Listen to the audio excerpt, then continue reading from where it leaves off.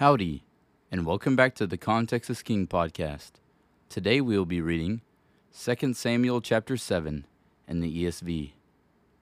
Now when the king lived in his house, and the Lord had given him rest from all his surrounding enemies, the king said to Nathan the prophet, "See now, I dwell in a house of cedar, but the ark of God dwells in a tent."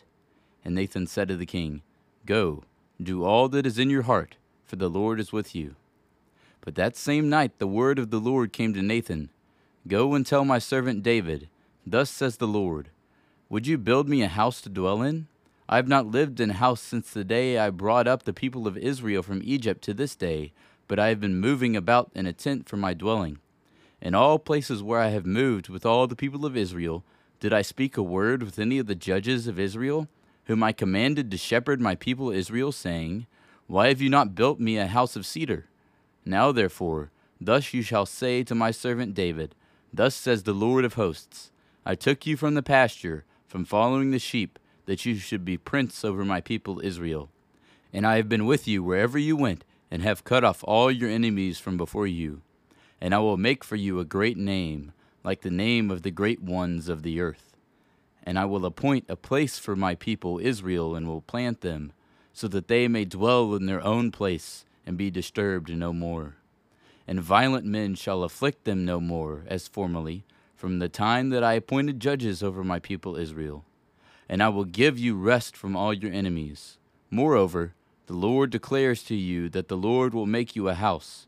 When your days are fulfilled and you lie down with your fathers, I will raise up your offspring after you, who shall come from your body, and I will establish his kingdom.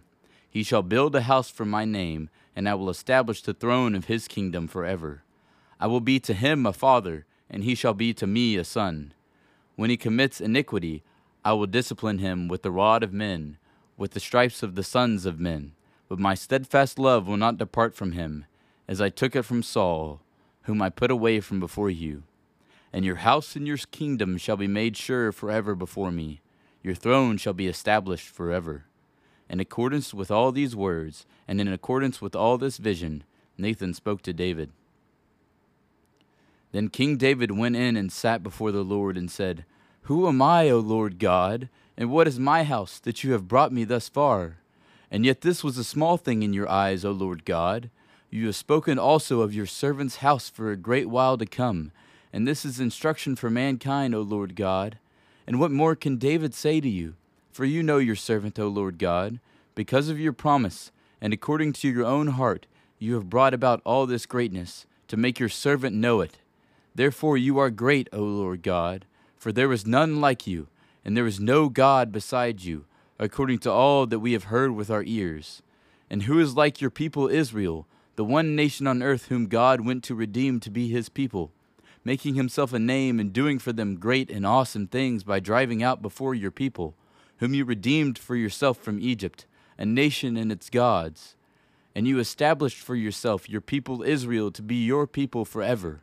And you, O Lord, became their God. And now, O Lord God, confirm forever the word that you have spoken concerning your servant and concerning his house, and do as you have spoken. And your name will be magnified forever, saying, The Lord of hosts is God over Israel, and the house of your servant David will be established before you. For you, O Lord of hosts, the God of Israel, have made this revelation to your servant, saying, I will build you a house. Therefore your servant has found courage to pray this prayer to you. And now, O Lord God, you are God, and your words are true, and you have promised this good thing to your servant. Now therefore may it please you to bless the house of your servant, so that it may continue forever before you. For you, O Lord God, have spoken, and with your blessing shall the house of your servant be blessed forever.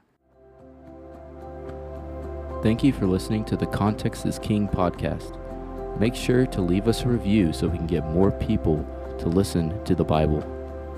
Go follow us on Instagram at contextisking_podcast.